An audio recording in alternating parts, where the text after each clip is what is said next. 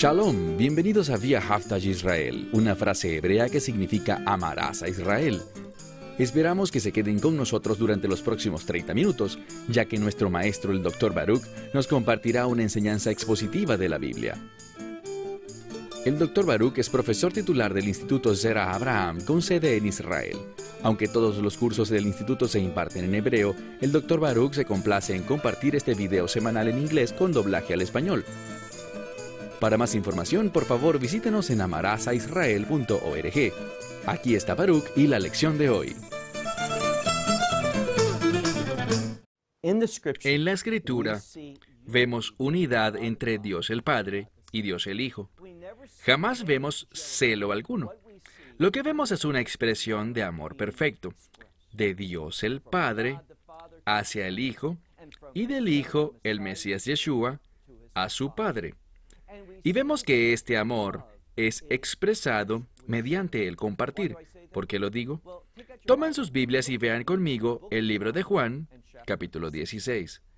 Evangelio de Juan, capítulo 16, y empezaremos esta sesión con el verso 15. Ya hemos hablado sobre la responsabilidad que tienen los creyentes de ser testigos fieles y de proclamar la verdad de Dios, traer la convicción del Espíritu Santo a este mundo para que la gente pueda conocer la verdad.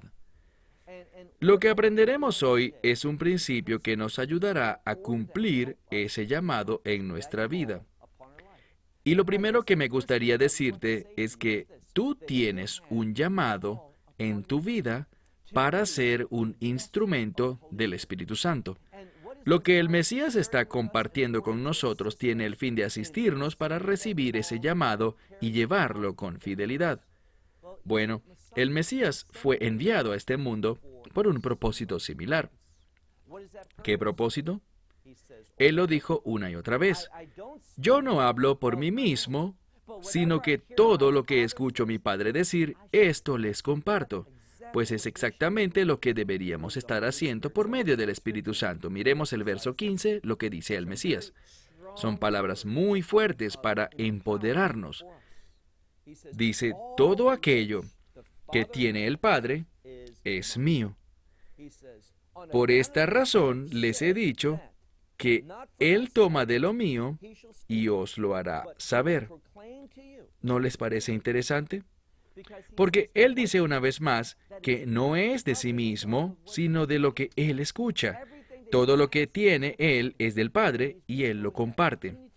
Necesitamos entender que lo único que tenemos para ofrecerle a Dios, lo único que podemos dar, es lo que hemos recibido de Él.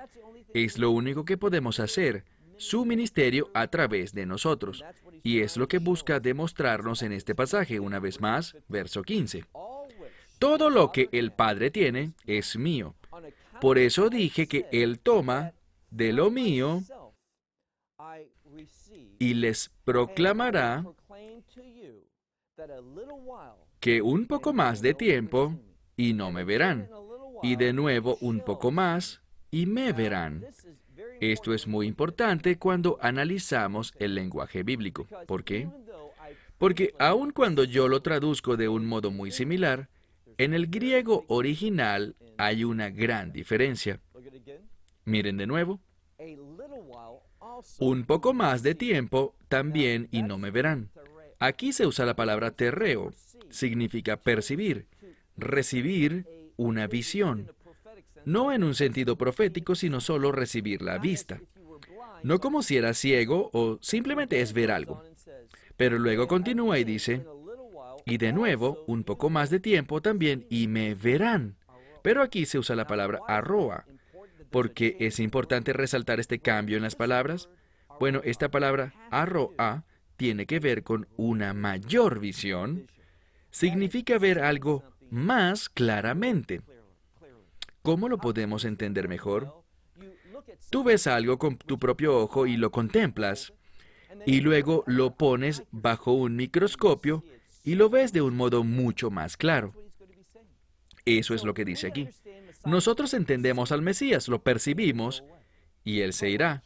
Pero cuando Él regrese, lo vamos a percibir muchísimo mejor. entenderemos que Él no solo es el ungido, sino que Él es Dios encarnado.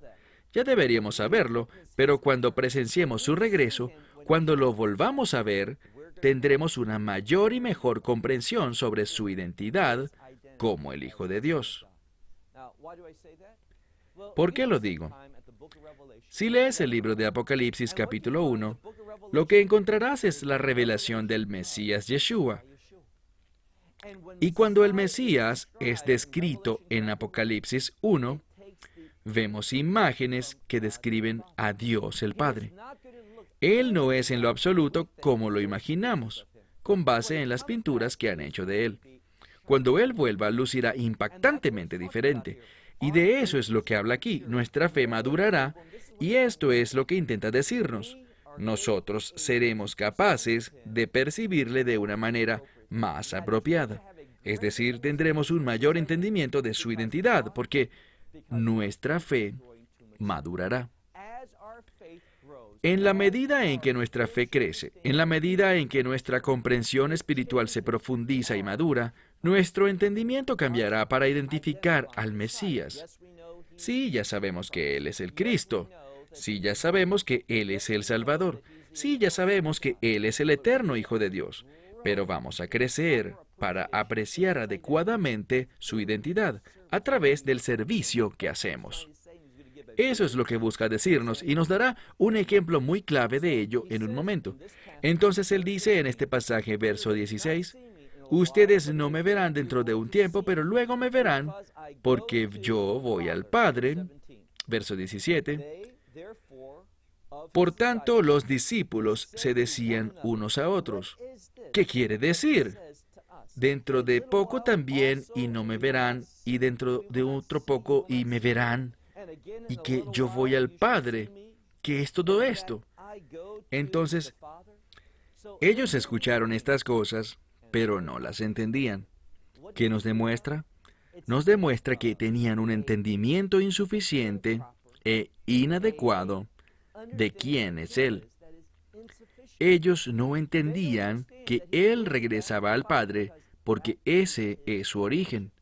Nunca hubo un tiempo en el que Él no existiera con su Padre. Si viajaras al pasado, no encontrarías época alguna en la que no estuviera el Mesías junto a su Padre. Pero los discípulos en ese momento no lo entendían. Ellos necesitaban que su fe creciera y madurara. Versículo 18. Por tanto, ellos dijeron, ¿qué es esto que nos dice a nosotros? Un poco más. Pero ellos no se atrevían a decir nada. Ellos no querían preguntarle a Él. Verso 19. Por lo tanto, Yeshua, sabiendo lo que ellos querían preguntar, les dijo, ¿qué es lo que andan preguntándose unos a otros? Porque he dicho, un poco más y no me verán, y de nuevo un poco más y me verán. Ahora, esta es la tercera vez que nos topamos con esta expresión que dice, un poco más y no me verán. Y de nuevo, un poco más y me verán. ¿De qué nos habla? Bueno, no hay debate.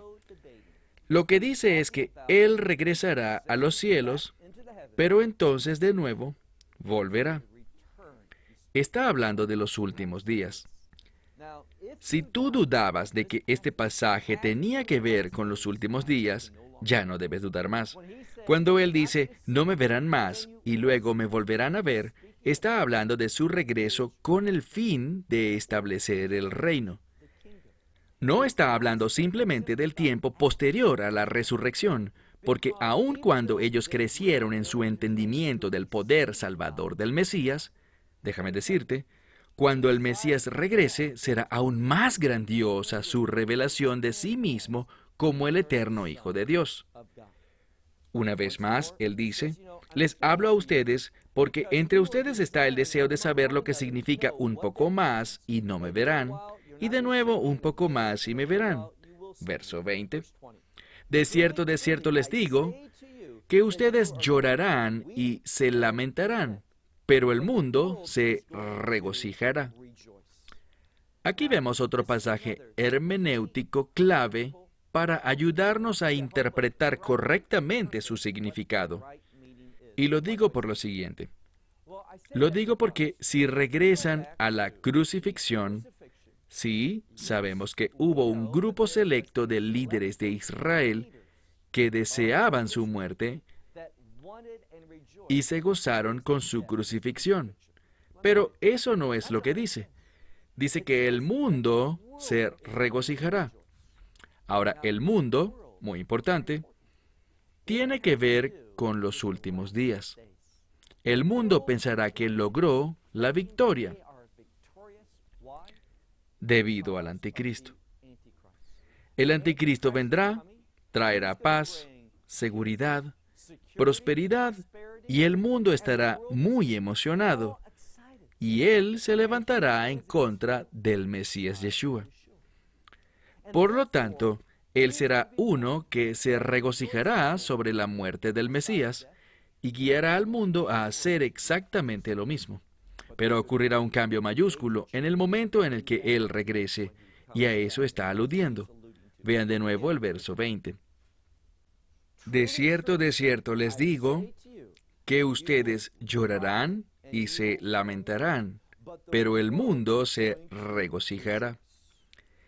Y ustedes tendrán mucha tristeza, estarán tristes, pero su lamento se convertirá en gozo. Bien, esto no habla solamente del gozo que ocurrió con su resurrección.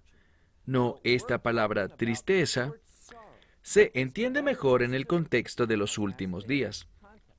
Y del mismo modo, este concepto de gozo, del cual habla, tiene que ver con nuestra esperanza bendita. Cuando Dios en esta esperanza bendita, estoy hablando del rapto, recuerden lo que dice la Escritura, levanten sus cabezas, cobren ánimo, es literalmente lo que dice en griego. Este levanten sus cabezas tiene que ver con Dios reconociendo a alguien. Es una expresión, Dios reconociéndonos, y nos regocijaremos cuando el mundo se nos oponga, pero Dios nos reconozca. Entonces, mira de nuevo en la mitad del verso 20, él dice, ustedes sentirán tristeza, pero su tristeza se convertirá en gozo. Y nos da un ejemplo. Dice, cuando una mujer da a luz, ella siente dolor, pero la hora llega, su hora llega, cuando ella da a luz un bebé. Aquí se usa la palabra peidión, significa un niño pequeño o un infante. Y ella no recuerda más su felipsis, aflicción, su tribulación. Esta es la misma palabra que aparece en esos pasajes que hablan sobre los últimos días, que se traduce como tribulación. Entonces hablamos no solo de un periodo corto, sino de una larga transición. ¿Por qué lo digo? Noten el indicador de la Escritura. Necesitamos prestar atención a todo lo que la Escritura nos transmite. Volvamos al verso 21. Una mujer, cuando da a luz, está en labor de parto, siente dolor, pero cuando llega su hora, es decir, cuando da a luz un hijo, un bebé, niña o niño, ya no recuerda su tribulación, felipsis, sino que siente gozo. ¿Por qué? Porque ha dado a luz, ¿qué dice tu Biblia? A un hombre. Ese cambio es muy significativo. En la oración anterior decía que ella ha dado a luz un niño o una niña. Un infante sería la mejor palabra para entenderlo. Pero en la siguiente frase dice, ella siente gozo porque ha dado a luz un hombre. Si tu Biblia lo traduce como un varón, no es correcto. Esta palabra significa un hombre maduro. ¿De qué nos habla esto? Habla sobre un período de tiempo que ha pasado. Desde un infante, un bebé, hasta un hombre adulto maduro. Y lo que el Mesías dice aquí comunica una transición desde aquello que es inmaduro a aquello que es maduro. De aquellos de nosotros que tenemos una fe inmadura, pero que gracias al ministerio, gracias a la persecución, gracias a lo que sucederá al acercarnos a los últimos días y al entrar en los últimos días, nuestra fe madurará. El Espíritu Santo verdaderamente nos usará para hacer su ministerio. Seremos instrumentos fieles del Espíritu Santo. Y por eso nos da este ejemplo. Miren ahora el verso 22. Por lo tanto, ustedes sentirán tristeza, pero, de nuevo, dice, ustedes me verán y ustedes se regocijarán, su corazón se regocijará y nadie será capaz de arrebatarles ese gozo. Él habla aquí no simplemente del gozo que viene por la resurrección, sino que de nuevo estamos hablando de un período de tiempo mucho mayor. Hablamos del regreso del Mesías y esa tristeza que tendremos debido al sufrimiento, la persecución de los últimos días y todo eso se irá. Miremos ahora el verso 23. Y en ese día, justo ahí te está diciendo algo. Esa expresión en ese día también es una expresión que se refiere a los últimos días, no simplemente al periodo de tiempo luego de la resurrección. Y en ese día dice, ustedes no me pedirán nada. ¿Por qué será? Porque vamos a tener un entendimiento adecuado de quién Él es. Nuestra fe madurará. Y de eso se trata todo este pasaje. ¿Recuerdan cómo empezamos este pasaje? El Mesías hablando sobre nuestro Consolador, ese maravilloso consejero, el Espíritu de verdad.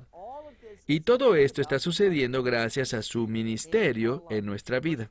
Verso 23, segunda parte, dice, de cierto les digo, que lo que sea que ustedes pidan, el Padre en mi nombre se los dará.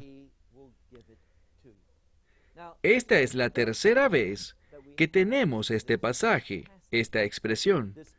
Lo que sea que deseen, lo que sea que quieran pedir, Él, el Padre, lo hará.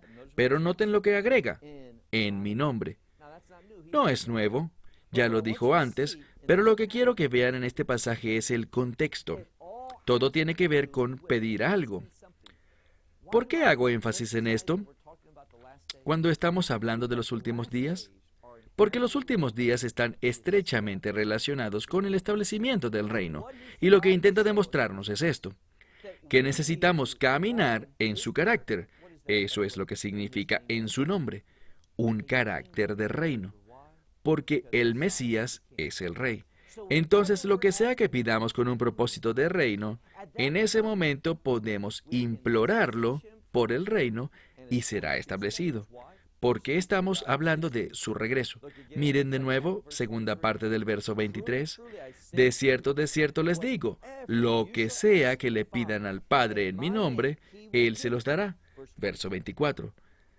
Dice, pero hasta ahora ustedes no han pedido nada en mi nombre. Pidan y recibirán con el fin de que su gozo sea completado. Piensen en eso.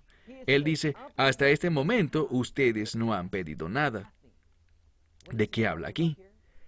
Entendamos algo. En realidad, ellos sí han orado, pero no han pedido nada como lo dice Yeshua en su nombre, y eso significa conforme a su carácter. Ustedes ven al Mesías, lo que Él enseñó. El primer mensaje que predicó, y podemos buscarlo de una vez en el Evangelio de Mateo, capítulo 4, versículo 17, donde dice, he venido para el reino. Dice, arrepiéntanse, porque el reino de los cielos se ha acercado. Vemos que Él tiene una mentalidad de reino. Muchas de sus enseñanzas Vemos que Él tiene una mentalidad de reino. Muchas de sus enseñanzas, vean sus parábolas. Casi todas sus parábolas tenían que ver, bien sea con comprender la cercanía del reino, entender el camino al reino o entender el carácter de ese reino. Todas ellas se trataban del reino de Dios. Y ahora Él dice, hasta este momento, chicos, los discípulos, ustedes no tienen una vida de oración basada en el reino. Sus oraciones no están enfocadas en el establecimiento del reino. Y eso solo se dará producto de la persecución, las dificultades, las pruebas, que ustedes crecerán y madurarán y se convertirán en uno que finalmente alcanza la madurez espiritual. Existe una relación muy estrecha entre la madurez espiritual y el reino de Dios. Aquellos que son maduros espiritualmente estarán interesados en el reino. Avancemos ahora al verso 25. Él dice, entonces, estas cosas en parábolas las he dicho a ustedes, pero la hora viene cuando ya no hablaré más en parábolas, sino claramente. Claramente con respecto al Padre. Las mostraré a ustedes. Literalmente, las proclamaré a ustedes. La mayoría de las Biblias dirá mostrar, pero la palabra real es proclamar. Ahora, ¿por qué ahora nos hablará claramente? Hasta este tiempo, ellos estaban en una posición, y hablo de los discípulos en un sentido general, ellos no tenían la madurez espiritual para entender estas cosas. Pero viene un tiempo en el que habrá gran revelación, hacia el final de esta era. Déjame darte un ejemplo de lo que estoy hablando. Tú puedes leer en algún momento en el libro de Hechos, y allí se habla del día de Pentecostés, cuando el Espíritu Santo fue derramado.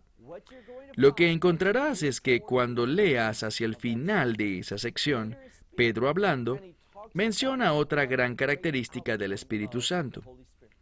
Ahora no se trata de un espíritu diferente. Es simplemente un tiempo diferente. Y de una manera muy especial, el Espíritu Santo ministró al poco tiempo después de la asunción del Mesías.